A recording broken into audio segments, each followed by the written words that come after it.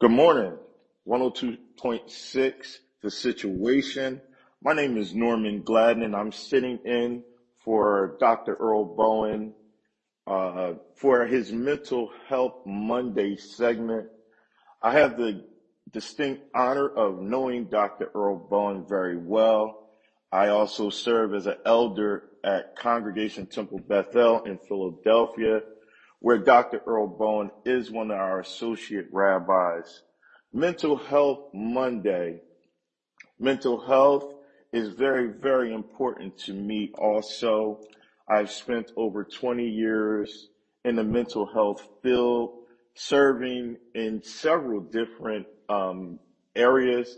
I served as a mental health tech for about 10 years at various hospitals. I also served as a mental health specialist and several other hospitals. So I have spent maybe about 20 years in this mental health field, and still in mental health in 2022, we're still having this conversation of mental health.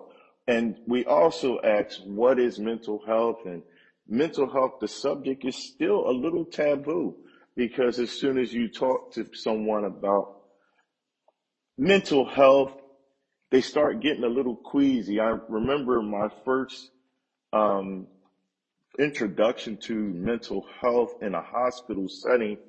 I went initially just to get a job. I had been laid off several times from my previous occupation, and one of my friends was working in a mental health hospital, and he said, "Look, why don't you come?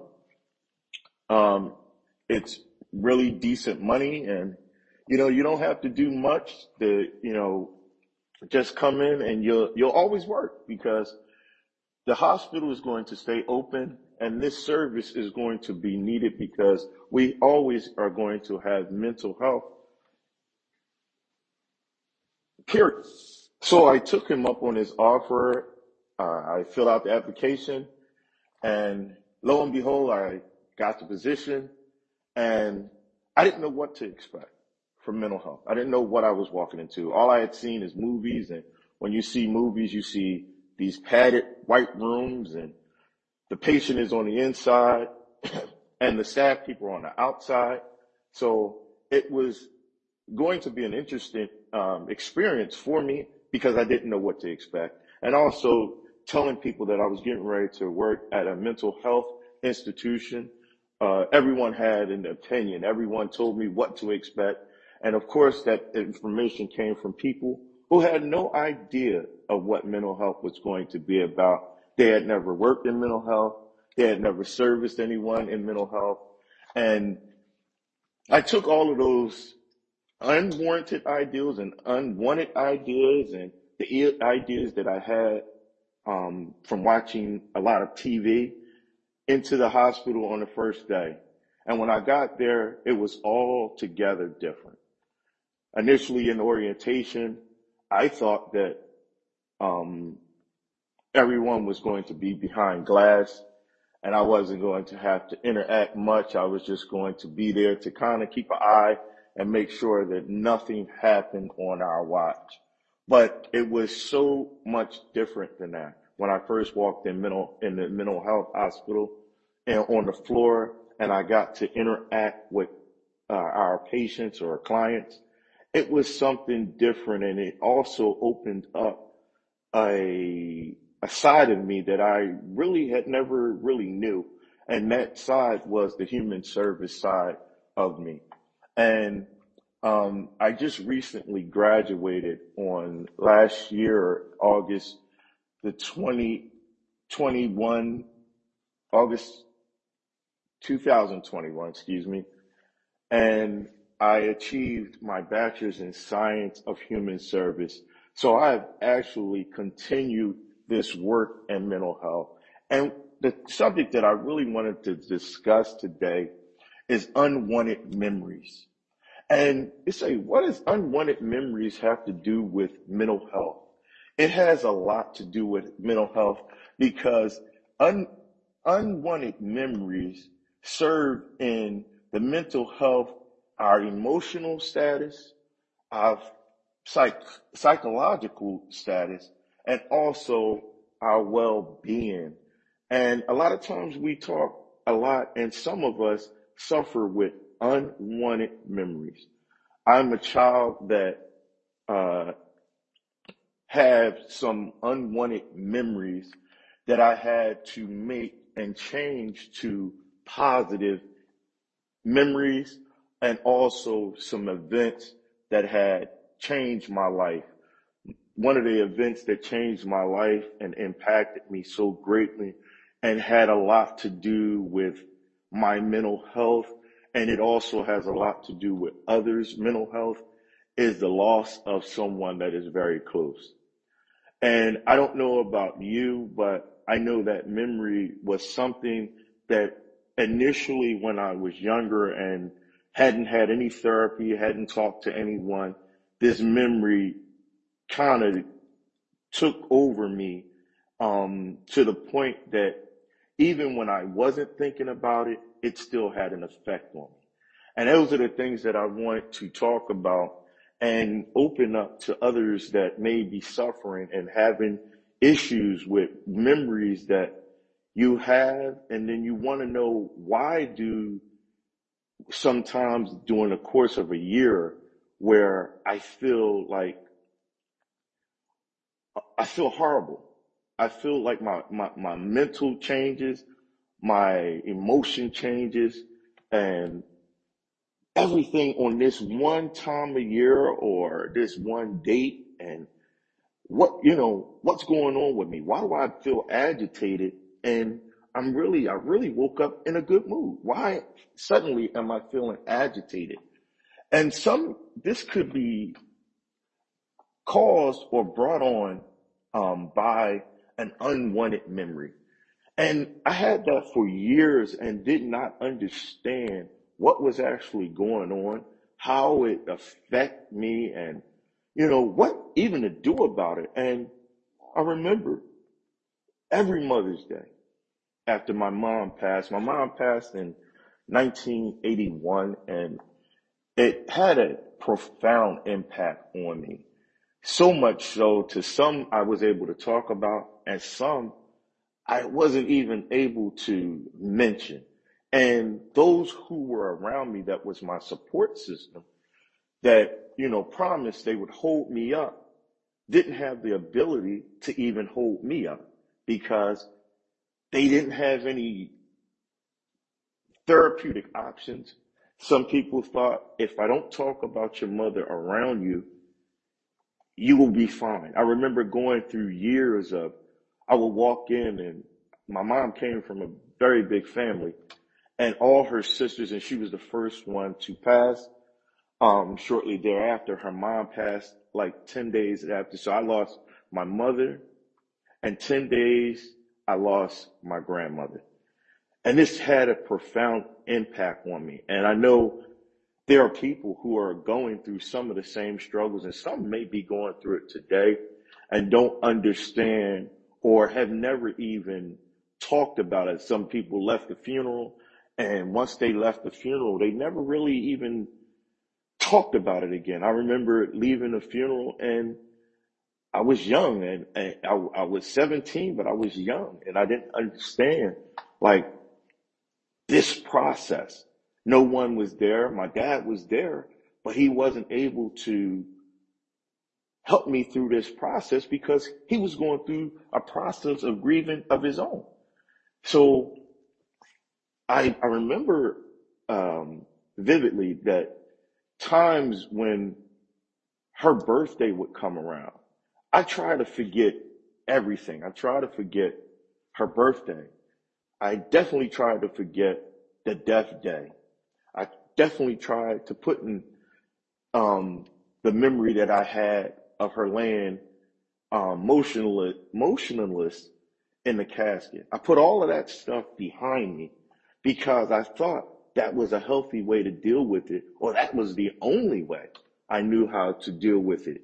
I didn't have no, my dad didn't have any way of, well, he did, he may have, but he didn't, uh, and set us up for any type of therapy or have any outlet where I can go and speak to someone. I didn't have any of those things um, offered to me as a young person. So I had to deal with it and make do with on my own devices. And those I didn't have them, and you don't have them if you've never lost a parent or if you've never lost anyone who was very close to you. You don't have those tools unless you've been in school and you've learned uh, some psychology, or you dealt with some classes in behavioral health and mental health, and you may have a blueprint of things or some resources. I know right now in 2022 there are more resources offered, and we have to applaud ourselves for the time right now, because the time has changed where you can go into a hospital or a treatment center and get some help without somebody giving you the wide eye. But when I was coming up, I didn't have those, and what we resorted to as a spiritual person, as somebody who believes in God, and we have those people who believe in God, and the first thing we say is we'll go and we'll pray to God, and God will deliver us, and God will help us, and God knows best. He'll help us maze through this process. And that is the avenue that we took, my father included. We took the attitude that we were going to go to service, and God was going to heal our emotions, and God was going to take all the pain away. And that served for a little bit while service was going on, because service actually acted as a distraction. It actually acted as, well, right now I don't have to think about it because I'm around all these people, and everybody's rejoicing, thanking God for everything he had done, all the doors he's opened, all the ways he's made. And that was more of a distraction as opposed to a healing process of emotions. And I say that for the things that we need on earth tangibly, not, going at anything spiritual or saying anything is wrong with the spiritual aspect. But we also have to know that God has put people in places to help us in therapy, where he has set where people can serve in that capacity as a therapist for mental health and also behavioral health. Now, like Dr. Bowen said in one of his segments that I listened to, that he's really not a true advocate of medication. And, or, he's not like, just let's push medication because medication is the be all and end all. But um, he also offered like talking and getting some intense therapy. And I offer that too. I'm not one who just say, go take medication and you should be fine, because if your leg was broke and you just took medication and you didn't go seek a medical professional to get your leg aligned and cast and all of that kind of stuff, then guess what? You're going to still have a broken leg, and if it start healing, it's going to start healing incorrectly. And I look at that the same way I look at mental health. Mental health needs to be treated.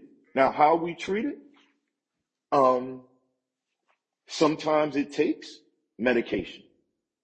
Sometimes it takes intense therapy. And we know that we need intense therapy, but it also has to be continual. A lot of times in medical, just as in mental health, as soon as we start feeling better, we stop treating. We stop doing the things that got us to this place.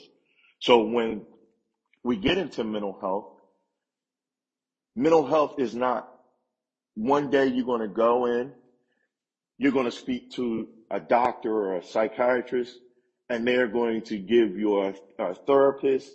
Um, and you go that one day, and when you go that one day, they make you feel good, it makes you feel better.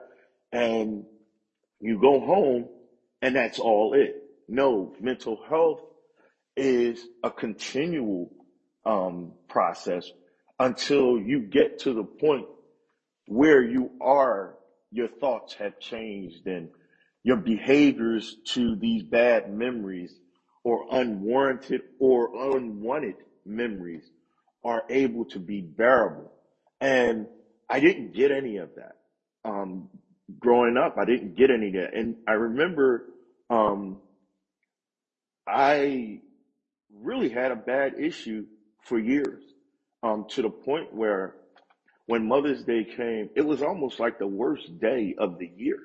Mother's Day before I had children was like the worst day of the year. And then when I had children, I substituted the worst day of the year to pampering, or having my children pamper my wife so that Mother's Day is special, but it's special in their eyes because my wife, it wasn't my mother. So I didn't have, um, it still was just more of a superficial fix where I was promoting my kids doing everything they can do for their mom on Mother's Day. And it was more fulfilling watching them serve their mother as opposed to me being taken care of for the issues that I was having about not having my mother. So I went through that for years. And one day I was at work and I was working with some teenage boys.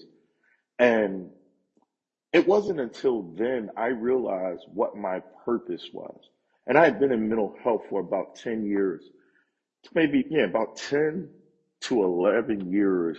And I had initially started in mental health with working with adults, but it was a game changer for me when I started working with teenagers and younger kids.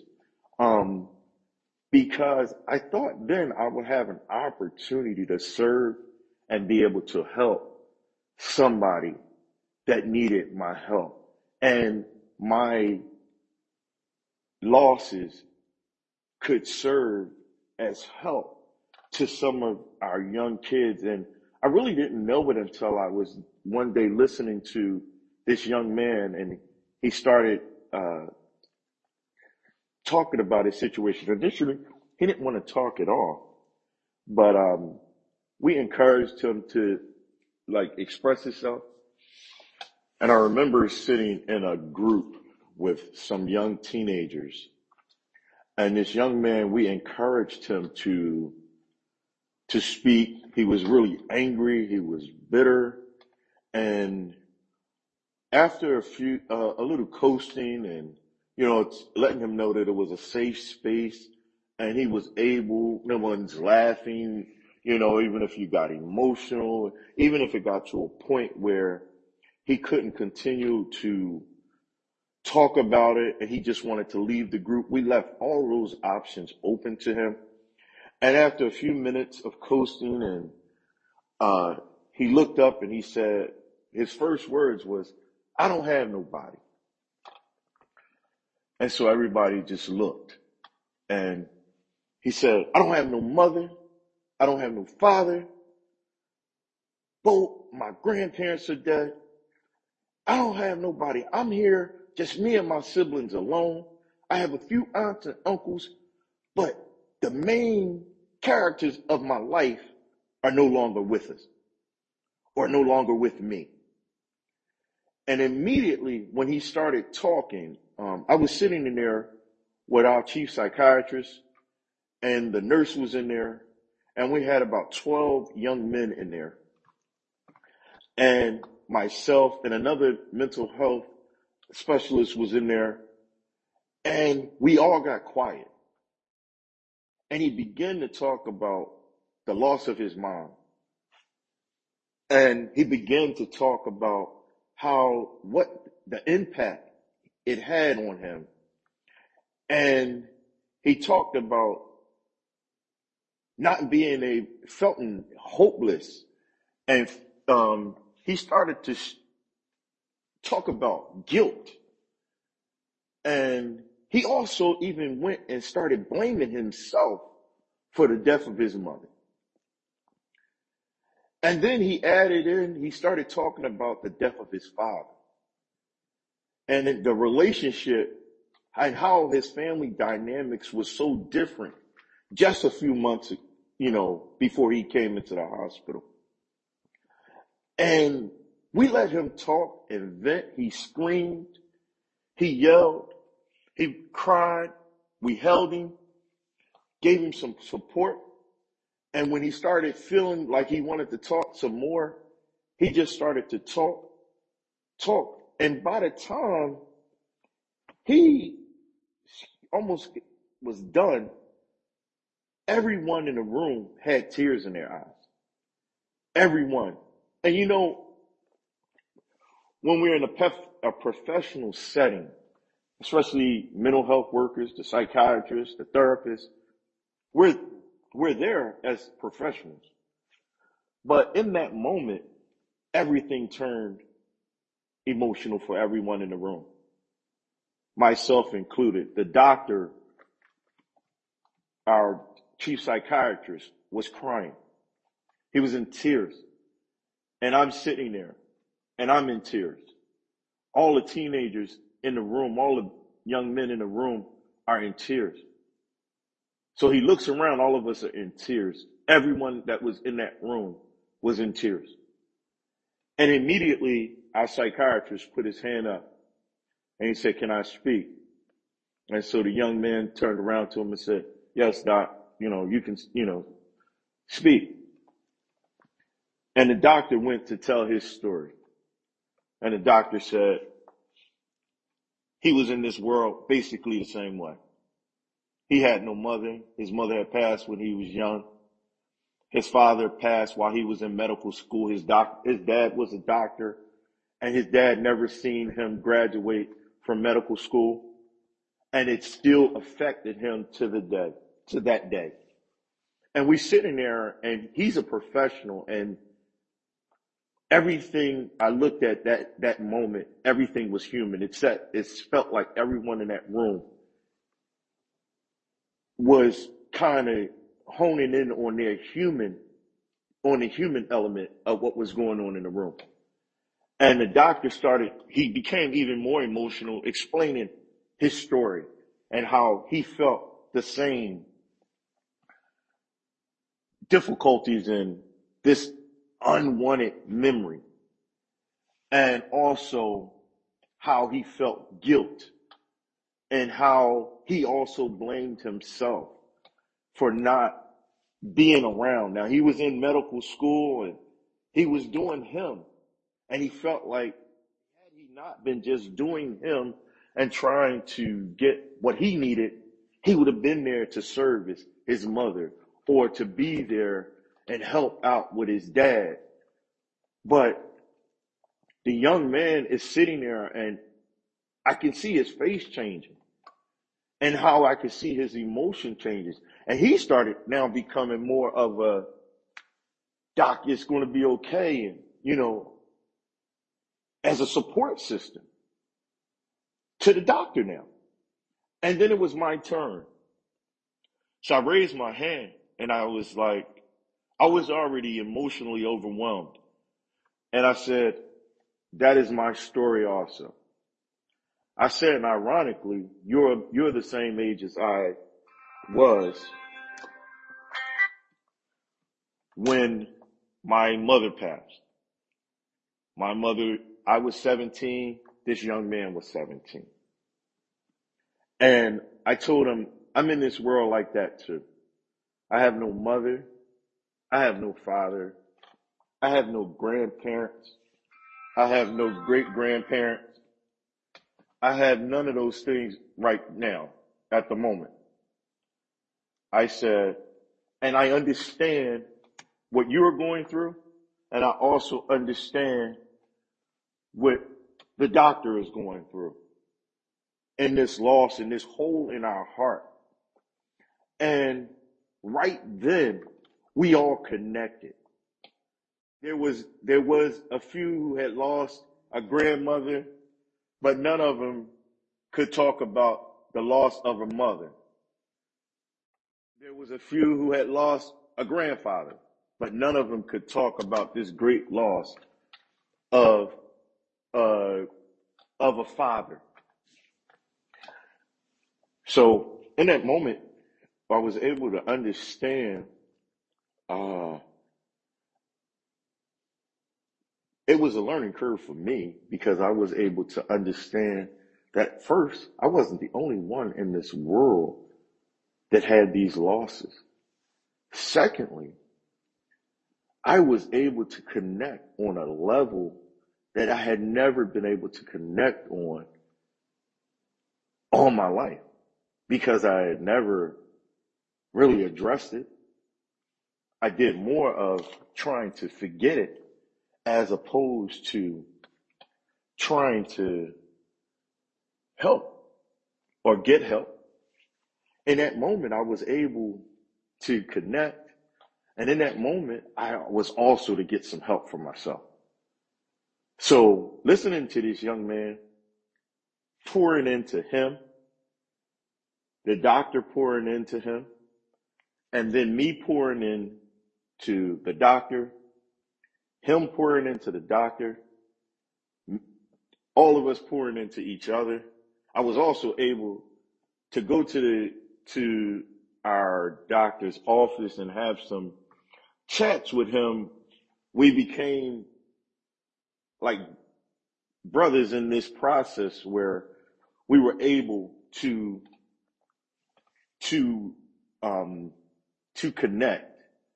So in my closing, one of the things I want to thank Shanice Evans for allowing me this opportunity, 102.6 for allowing me to come on your airways, and to Dr. Earl Bowen for taking off this slot and going on vacation and allowing me to sit in for him.